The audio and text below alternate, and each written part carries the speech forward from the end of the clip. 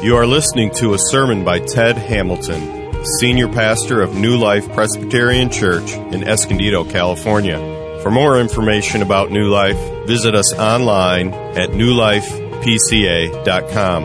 That's NEWLIFEPCA.com. Now to Daniel. We come to one of the most difficult and controversial passages, certainly in Daniel and perhaps in all of Scripture. A little context. If you were here last week, you may remember that Daniel is praying. He's been studying the Word, in particular the prophet Jeremiah. He's learned that the exile, Israel's exile, is about to end. It was prophesied to be 70 years long. They're close to the end now.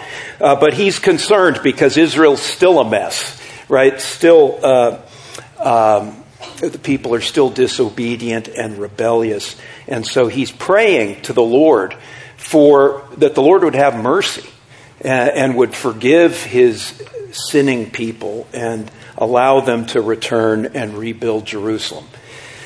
Now, as our text opens today, that was the first part of Daniel 9. We're now at the second part of Daniel 9. As we open today, Daniel is still praying. But what we're going to see is God's answer. And that's what we're going to study today, is how God answered Daniel's prayer. Our text is Daniel 9, 20 to 27. If you don't have a Bible, it's printed for you in the bulletin. And I just ask you to remain seated while you hear God's word. Daniel 9, starting at verse 20. And while I was speaking and praying, confessing my sin and the sin of my people Israel, and presenting my plea before the Lord my God for the holy hill of my God, while I was speaking in prayer, the man Gabriel, whom I had seen in the vision at the first, came to me in swift flight at the time of the evening sacrifice.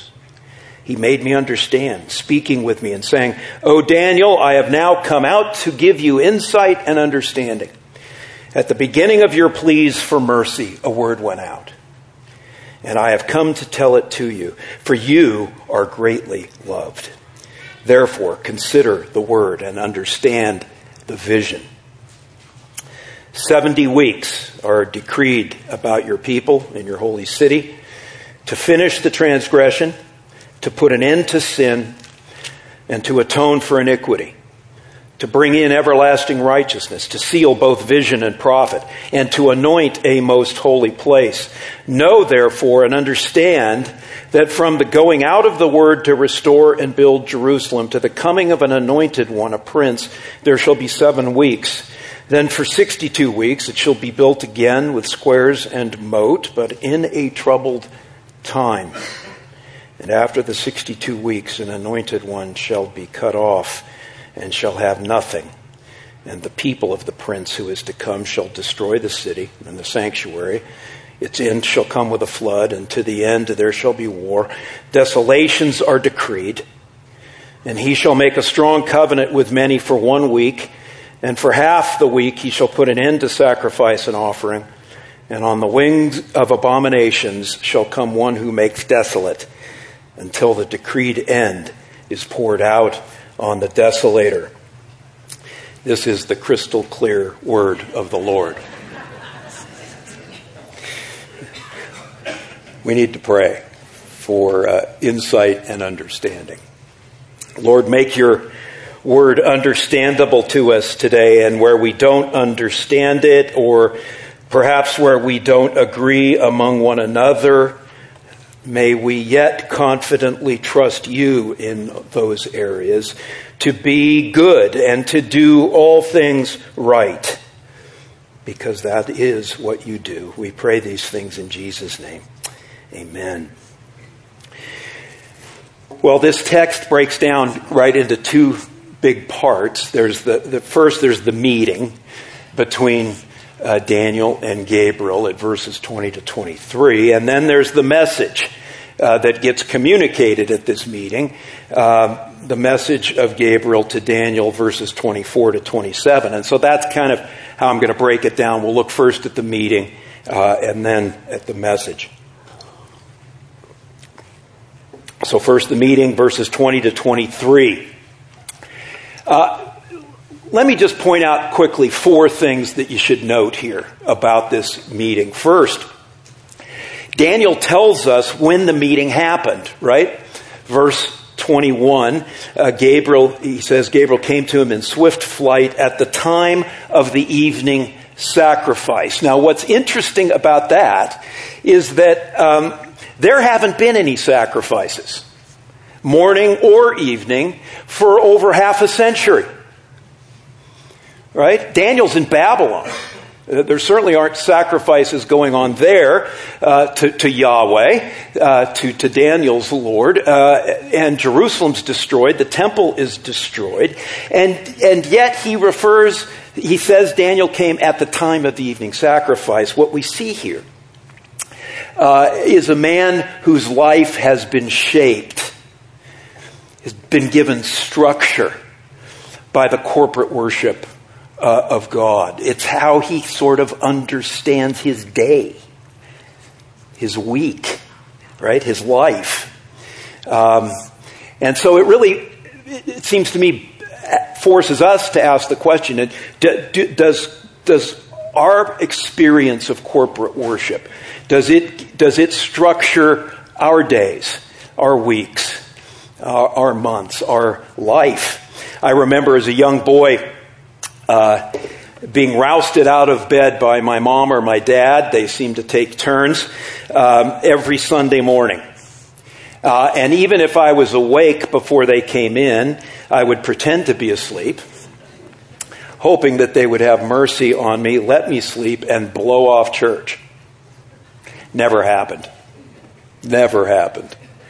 And that discipline, that regular experience of corporate worship came to be the way I sort of understood my week and and it's what I adopted, and it shaped me even as I became an adult. I tell the men and women with whom I do premarital counseling that they really that if they would only do one simple thing, right, as a married couple, if they would just make corporate worship a priority, they and their marriages and their future children would be spiritually ahead of the game. My in-laws, Linda's parents, her dad was a nominal Christian when they got married. They were meeting with their pastor, asked, what can we do to ensure that we'll have a good marriage? And their pastor said, you commit to a church and you go to church every Sunday. And that's what converted my father-in-law. The experience of corporate worship does that, and it really gives shape and structure to our lives. That's what we see in Daniel. Second thing, this meeting reminds you of a great truth, and that is that God moves, when you pray, God moves heaven and earth. Verse 23, Gabriel says that right at the beginning of Daniel's prayer, this may be an argument for short prayer. This is one of a rather long prayer, but he's still at the beginning of the prayer when a decree goes out from the Lord, and Gabriel is tasked with he's sent to Daniel to give him the message.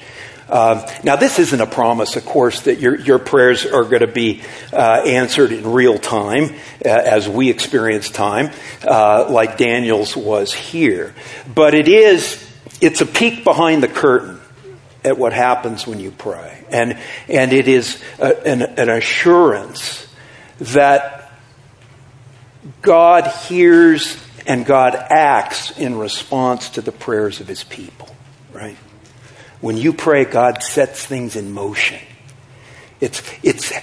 God has decreed that He will move and respond and affect His will through our prayers. And so He sets things in motion on heaven and on earth. You may not necessarily see it like Daniel did or feel it, but it's real. Be encouraged. God moves heaven and earth. Third, the reason God moved in response to Daniel's prayer is because God greatly loved Daniel. See that, verse 23? Gabriel tells Daniel words that must have been, just overwhelming. You, Daniel, are greatly loved. That's why I'm here. You are greatly loved. But friends, look, if that's true for Daniel, it's true for you, my Christian friends. In fact, you have even better evidence than Daniel had of God's love for you, right? Because he sent his son, Jesus, to live for you, to die for you, to be raised for you. And if he did that because he loved you, you can also know that he will hear and act on your prayers. I think it's easy to lose the wonder of that. We throw the word love around a lot. And it kind of loses its edge for us. But so I was trying to think, if an angel showed up and said, you are greatly loved, Ted. I mean, how would that hit me? And I was trying to imagine, and then what I remembered was how I felt when I first realized that Linda, right, the girl of my dreams, loved me. Me.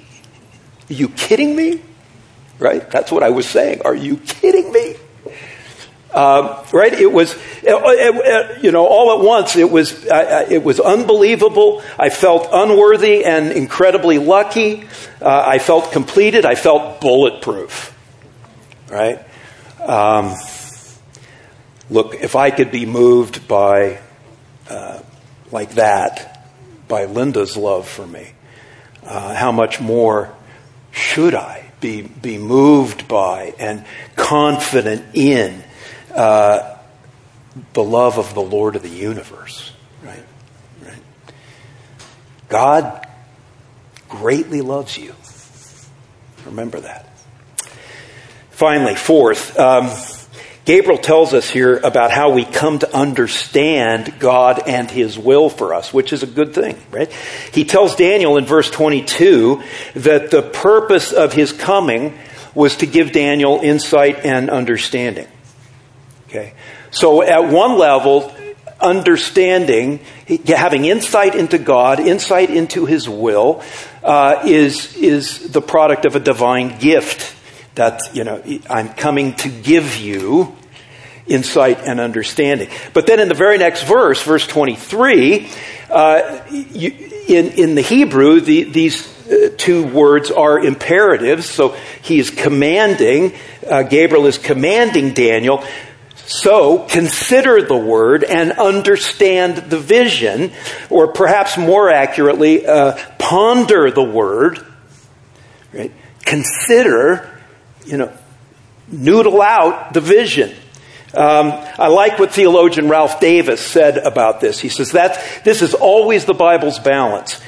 A divine gift is not meant to stifle human effort, but to stimulate it. The gifts of God are not excuses for sloth, but demands for sweat. See, God gives us understanding. That's why we pray before I preach. I pray so that I would have understanding, you would have understanding. God gives us understanding, but we also appropriate that understanding by our own thinking, our own study. That's why Christians have Bible studies, right? That's why we host Bible studies here. It's why our life groups discuss the sermons, because we're thinking through God's Word. It's why we encourage you to have a devotional life outside of, the experience of corporate worship every Sunday. It's how we learn. It's both gift and action for us. Well, I think those are the lessons I pulled out of the meeting section of this. And now let's turn to the second part, the message, verses 24 to 27. This is the much harder part. I am not going to get into all the various interpretations here. That's essentially a semester-long course at the seminary. If you're interested in various ways to interpret this vision, I would encourage you to start by looking at something relatively simple and straightforward. The ESV Study Bible, for example, has good notes on this, summarizing sort of the major ways that this vision gets interpreted, the major points of disagreement. But let me just say before we dive in, something I think is important, and we've already touched on it, right? Gabriel came to Daniel to give him understanding, right? To help him understand. He didn't come to mystify him, right? He didn't come to confuse him. And that's really important for us to remember. And it really should guide the way we approach this.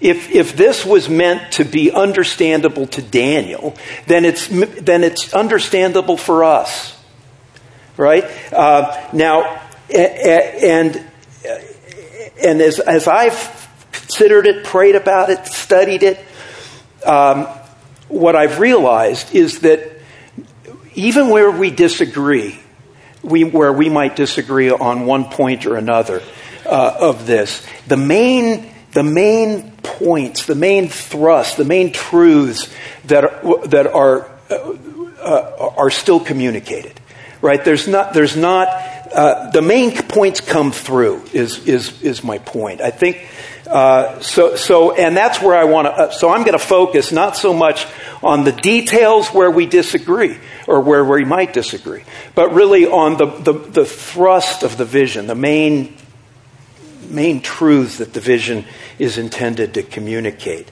So I'm just going to walk through this. I'm going to give you my best take on it. That's all it is, and I hold it humbly, right? And what I'll also do as I walk through it is to give you points of application, because this is not just a prophetic curiosity. Too often we treat these things as just like that. Some prophetic curiosity to, sort of tinker with and have fun with. But it's more of but look, this is God speaking to us through his messenger. It's God telling Daniel, God telling us something here about what he's done, what he's going to do, and that matters. I mean, that's going to affect, how you think and how you act today and tomorrow. Okay. So here we go. Verse 24. It starts right off with a word of encouragement. It's an encouragement to Daniel, and it's an encouragement to you and to me. Daniel is told 70 weeks are decreed about your people in your holy city. Remember, he's on his knees praying right now for mercy. For all he knows, God's going to judge Israel. At this point, he doesn't know if Israel's got a future. They're so messed up, so disobedient, so rebellious, right? He's pleading for mercy. Lord, forgive us. Let us go back. Let us rebuild. He has no clue at this point that that's going to happen until the very first words out of Gabriel's mouth. You've got a future. I've decreed 70 weeks for my people here. That's, bottom line, God isn't writing his people off. It's the first thing Daniel learns. Even though they're a mess, even though they are sinners, they've got this decreed future. And friends, remember, God does not write you off either. You, Christian, have a decreed future. Listen, if you come to him, no matter what you've done in the past, no matter what you're doing now, if you come to him in confession, in repentance, you come to him asking for mercy, you come asking for the forgiveness that comes through Jesus' sacrifice, you will receive mercy and forgiveness, not judgment. You will have a future. And you know that even more surely than Daniel did, because God's judgment for your sin has already been laid on Jesus. Right? So the way is open for mercy. Your sin, the debt, the justice debt created by your mess has already been paid by Jesus. Okay. The next thing we learn in verse 24, so we've got this decreed future, is also encouraging. It's also a little surprising. What's Daniel concerned about? What's he praying about? He's saying, he's presenting my plea before the Lord, my God, for the holy hill of my God, right? He's praying about Mount Zion. He's praying about Jerusalem. Want to go back, want to build Jerusalem, want to rebuild the temple. That's all he's thinking about, right? And God just blows his mind. He says, okay, I've got this decreed future, this 70-week decreed future for my people of Israel, and here's why. Here's why I'm giving them that future. Here's what I'm going to accomplish through my people in those 70 weeks. Let's look at that, verse 24. Finish the transgression, put an end to sin, atone for iniquity, bring in everlasting righteousness, seal both vision and prophet. That means, that's a Hebrew way of saying to ratify or confirm what the prophets have said. And finally, to anoint a most holy place. Actually, the Hebrew literally says to anoint a holy of holies. Now, look at that list. This is a lot bigger than building a temple in Jerusalem. It's a lot bigger than just rebuilding the city, right? These are all end-time realities, aren't they? Right? Putting an end to sin, right? And if sin is at an end, death is at an end, right? Because death is the byproduct of sin. To have the prophetic words confirmed and ratified, when does that fully happen? That happens at the end of history. To bring in everlasting righteousness, that's an end time reality. We're still reading about unjust wars in Eastern Europe and supermarket shootings in Buffalo. And he said, God is saying, look, these 70, but the purpose of these 70 weeks is for me to bring in everlasting righteousness, put an end to sin, all this stuff. It's end time stuff. So he's talking about not just reestablishing Jerusalem, that's part of it, but it's much bigger. He's talking about rebuilding or establishing finally his final kingdom, his worldwide kingdom.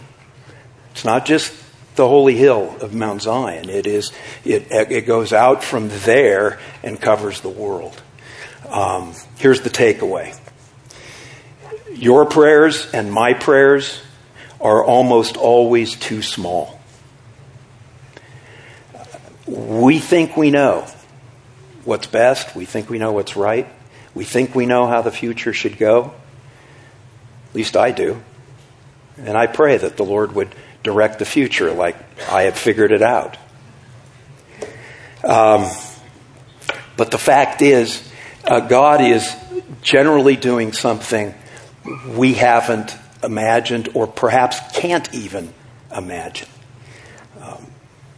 And therein is a reminder and I hope a word of encouragement that we shouldn't allow ourselves to get upset or discouraged or despairing when our lives or when the lives when our national life or whatever those things don't work out as we expect them to. They're not working out as we think they should.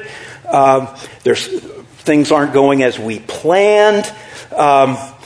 When life isn't making sense, right? We shouldn't get too upset. Why? Because God is God's got another agenda. It's a bigger agenda. And it's one that we may not and probably don't fully understand. Let me give you a great quote. I've used this before, but it sort of expresses this truth at the individual level. It's a quote from C.S. Lewis out of Mere Christianity, where he likens you and me to a house.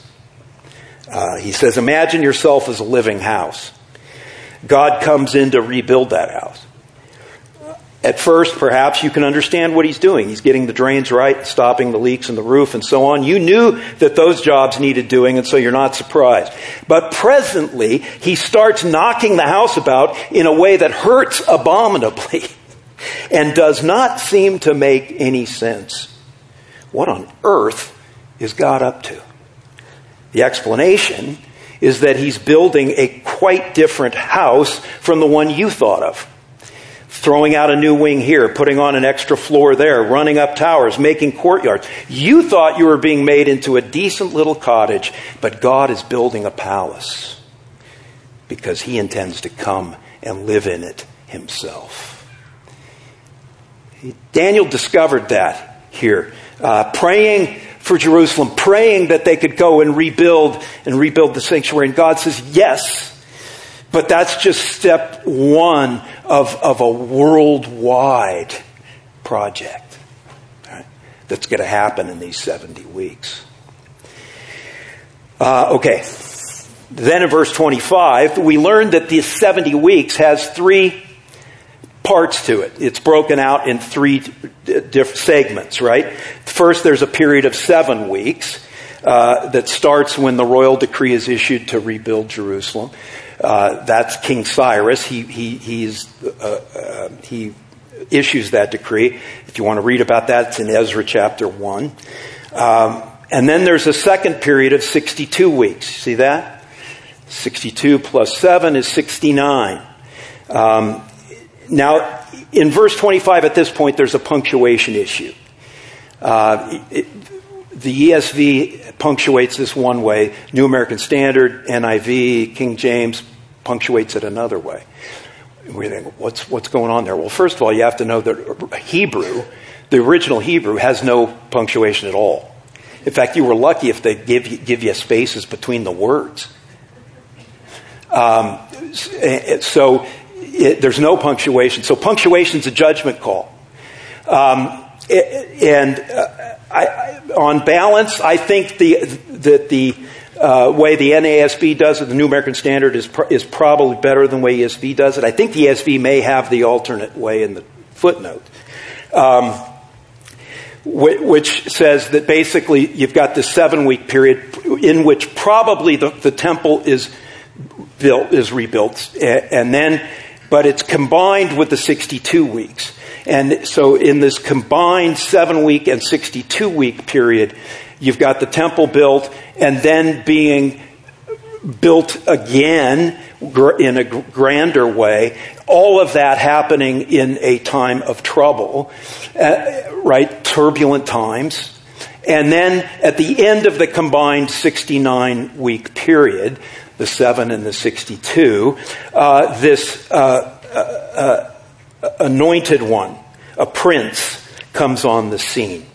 Now, if it's different, if it's like the ESV, small difference. I mean, it's not going to change the bottom line of this vision. But so at the end of the 69 weeks, as I read it, this anointed prince shows up. Now, that word in Hebrew, the anointed, is Mashiach, from which we get Messiah. And we know now that's Jesus, right? This anointed one showing up at the end of the 69 weeks is Jesus Christ. And no sooner does Jesus come on the scene that we learn in verse 26 that he's cut off and left with nothing. Well, that's a fairly clear reference, it would seem, to the atoning, sacrificial, covenantal death of Jesus, who, when he was sacrificed on our behalf, was left with nothing, right?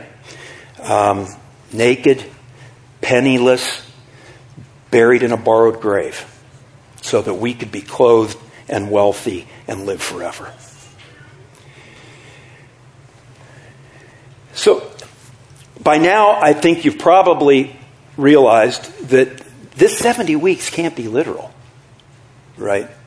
There's all this going to happen in 70 weeks? No, it's not. I don't take these weeks, this reference, to be a literal 70 weeks. In fact, the Hebrew doesn't say 70 weeks. It says 77s, literally. That could mean 70 weeks, but it could also mean other things. And I can't get into the analysis, the Hebrew analysis. I had it in here, and it really began to sound like a seminary lecture. I was putting myself to sleep. I'll just drop you to the bottom line. What we've got here is a timing scheme that we as Gentiles, not as familiar with the Old Testament, probably don't understand coming out of the chute. But a timing scheme that Daniel, a man steeped in the Hebrew Scriptures, would almost certainly have understood. Because what he's describing here are with the 7 sevens is literally a Jubilee era. At the end of every 7 sevens, right? Seven. What is it? 7. My math is getting screwed up here. Every 49 years, there was a Jubilee. The last year was the Jubilee year. This is in Leviticus 25 and 26.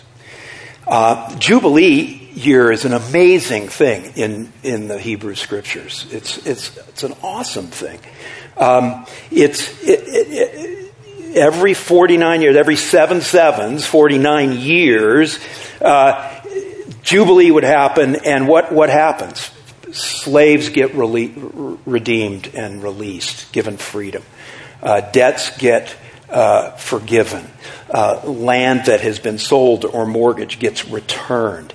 It's just a remarkable kind of year of complete restoration and redemption and release and freedom. It's like a fresh start.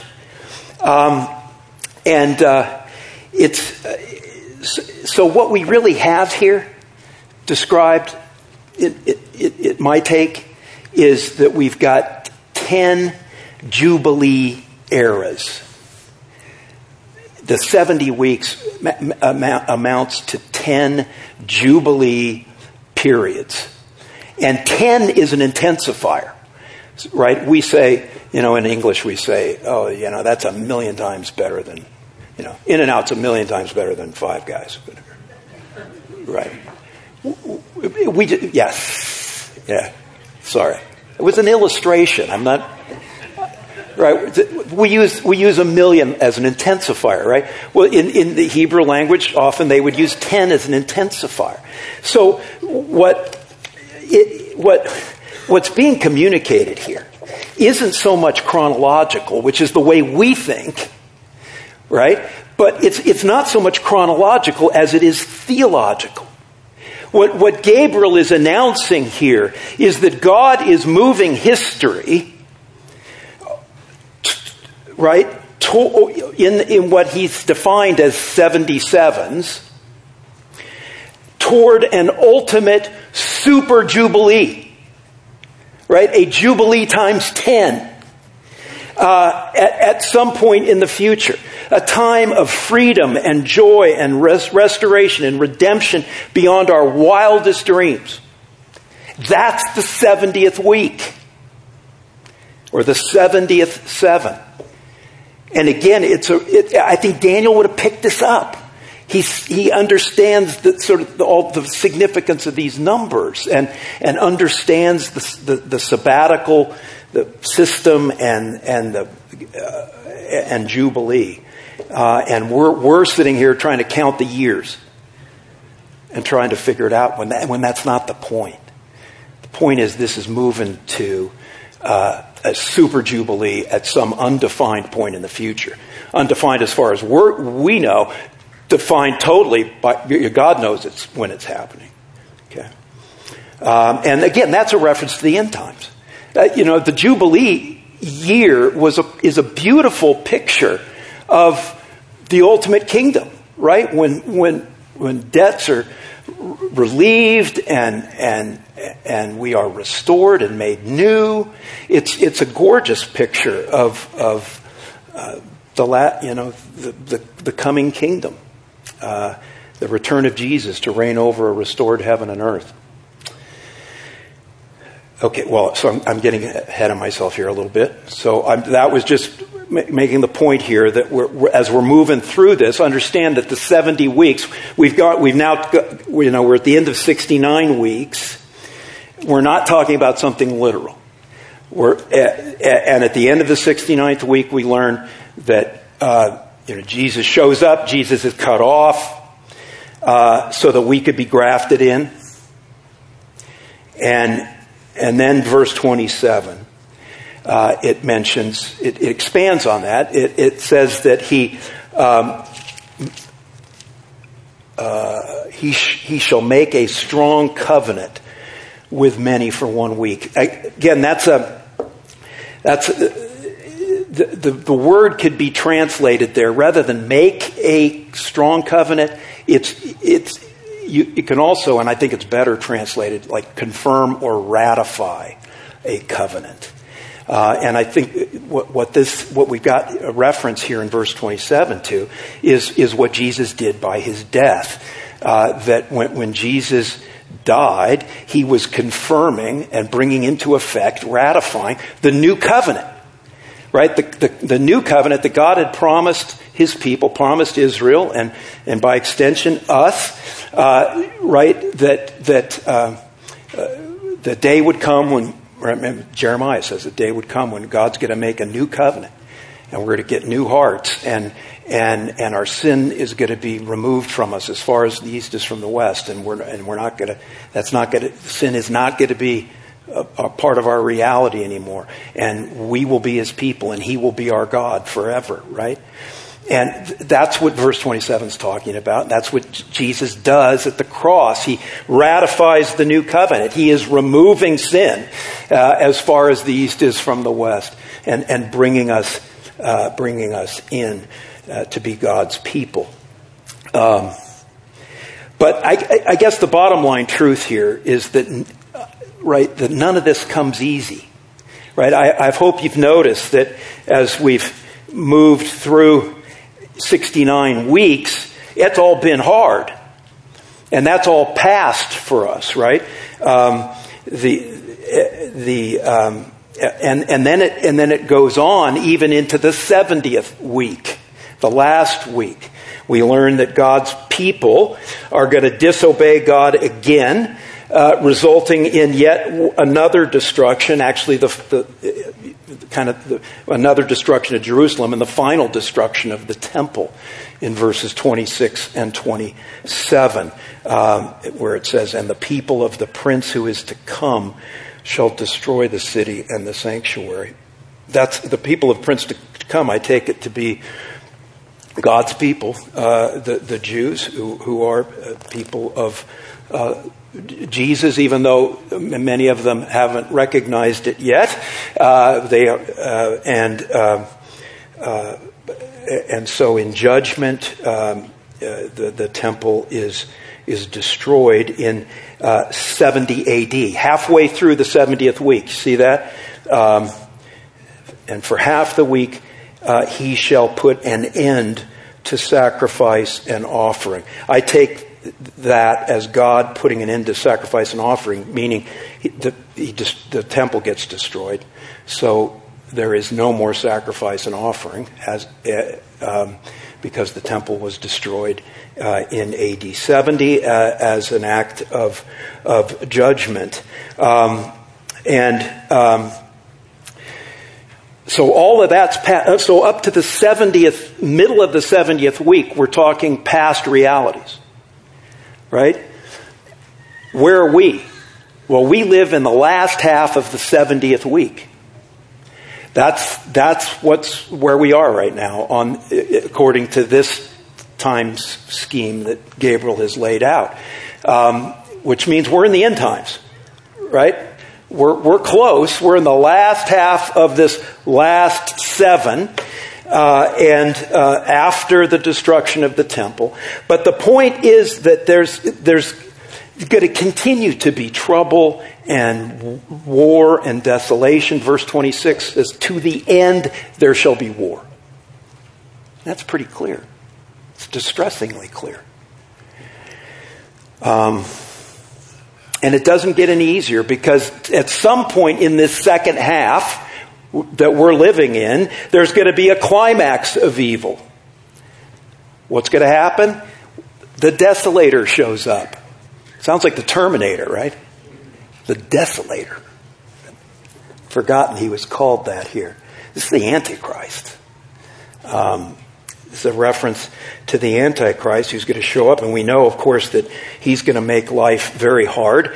There's going to be suffering and hurt and loss. But, as Martin Luther says, his doom is sure.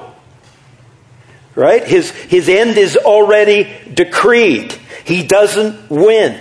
Right? At the appointed time, at his appointed time, it says in verse 27, God's going to pour out his decreed end on the desolator, on the Antichrist. In Revelation language, God is going to cast Antichrist into the lake of fire.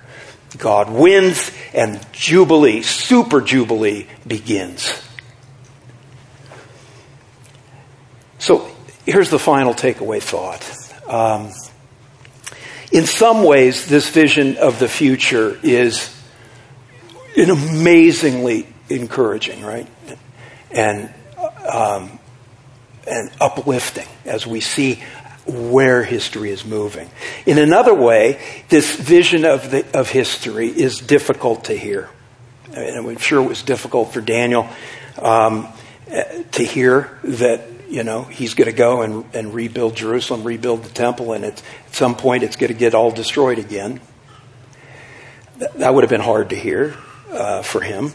But what we're hearing here is that our future, the future here in this 70th week, is going to be characterized by continuing trial, trouble, trauma, war. And the problem is when those things happen, you and I get discouraged, we get despairing, we get confused, and it becomes easier to think that maybe God's not here, maybe God doesn't care, maybe God isn't in control. But friends, the vision is clear, right? Despite all the mystery, the vision's clear. The future is planned. God is involved from past, present, and future. Everything is decreed. He's working out his plan. And we know how it ends. And it's a good ending. It ends in Jubilee. And remember this, even as we go through it, even as we face the inevitable pain and suffering like we've experienced in Buffalo just yesterday, you and I are never going to go through anything that Jesus Christ has not already gone through for us in some mysteriously even more intensive way. Right? God isn't aloof from the suffering he warns us about here. He entered it. He entered our trouble. He entered our trauma. He entered our pain. He entered even your death and beat it. Right? So now you live here in this last half of the 70th week, and death no longer has a hold on you. Death holds no fear for you. It has no mastery over you. Jesus has destroyed it. What this underscores, I think, and I'll finish with this, is that Jesus is our only hope in a world and a future that's going to be in many ways dark. He's our only hope. You could take guns away all day, but until you change that young man's heart, until you make him a new person, we're going to have hate and racism and murder. It's only, friends, by clinging in faith to Jesus and what he did for you, and living and dying and being raised and ascending to his throne, that you are going to live beyond your dying, and you are going to get to the Jubilee of all Jubilees and know an eternal future on a renewed earth where, in Revelation language, the Lord will wipe away every tear from your eyes. And death shall be no more, neither shall there be mourning, nor crying, nor pain anymore, for the former things will have passed away. The unjust things are going to meet with justice. Unrighteousness is going to meet with righteousness. Evil is going to be overcome by good, and everything sad will, in that Jubilee, come untrue. May that encourage you, guys, to live with hope, even in this present darkness. Okay, let's pray. Lord, thank you for your word. I know this interpretation that I just laid out, Lord, resonates with some, and it doesn't resonate with others. It's perhaps different than what they've been taught in terms of the details. But Lord, we rest in the main truths here, that you're moving history towards this wonderful end, and that you have come and affected it by the gift of your Son Jesus, this anointed one, this Mashiach for us. Help us to trust him, Lord. Give us hope in the darkness. We pray in Jesus' name. Amen. You've been listening to Ted Hamilton, Senior Pastor of New Life Presbyterian Church, Escondido. Please visit us in Escondido, California, or online at newlifepca.com. New Life Presbyterian Church Escondido reserves all copyrights as applicable by law. Thank you for listening.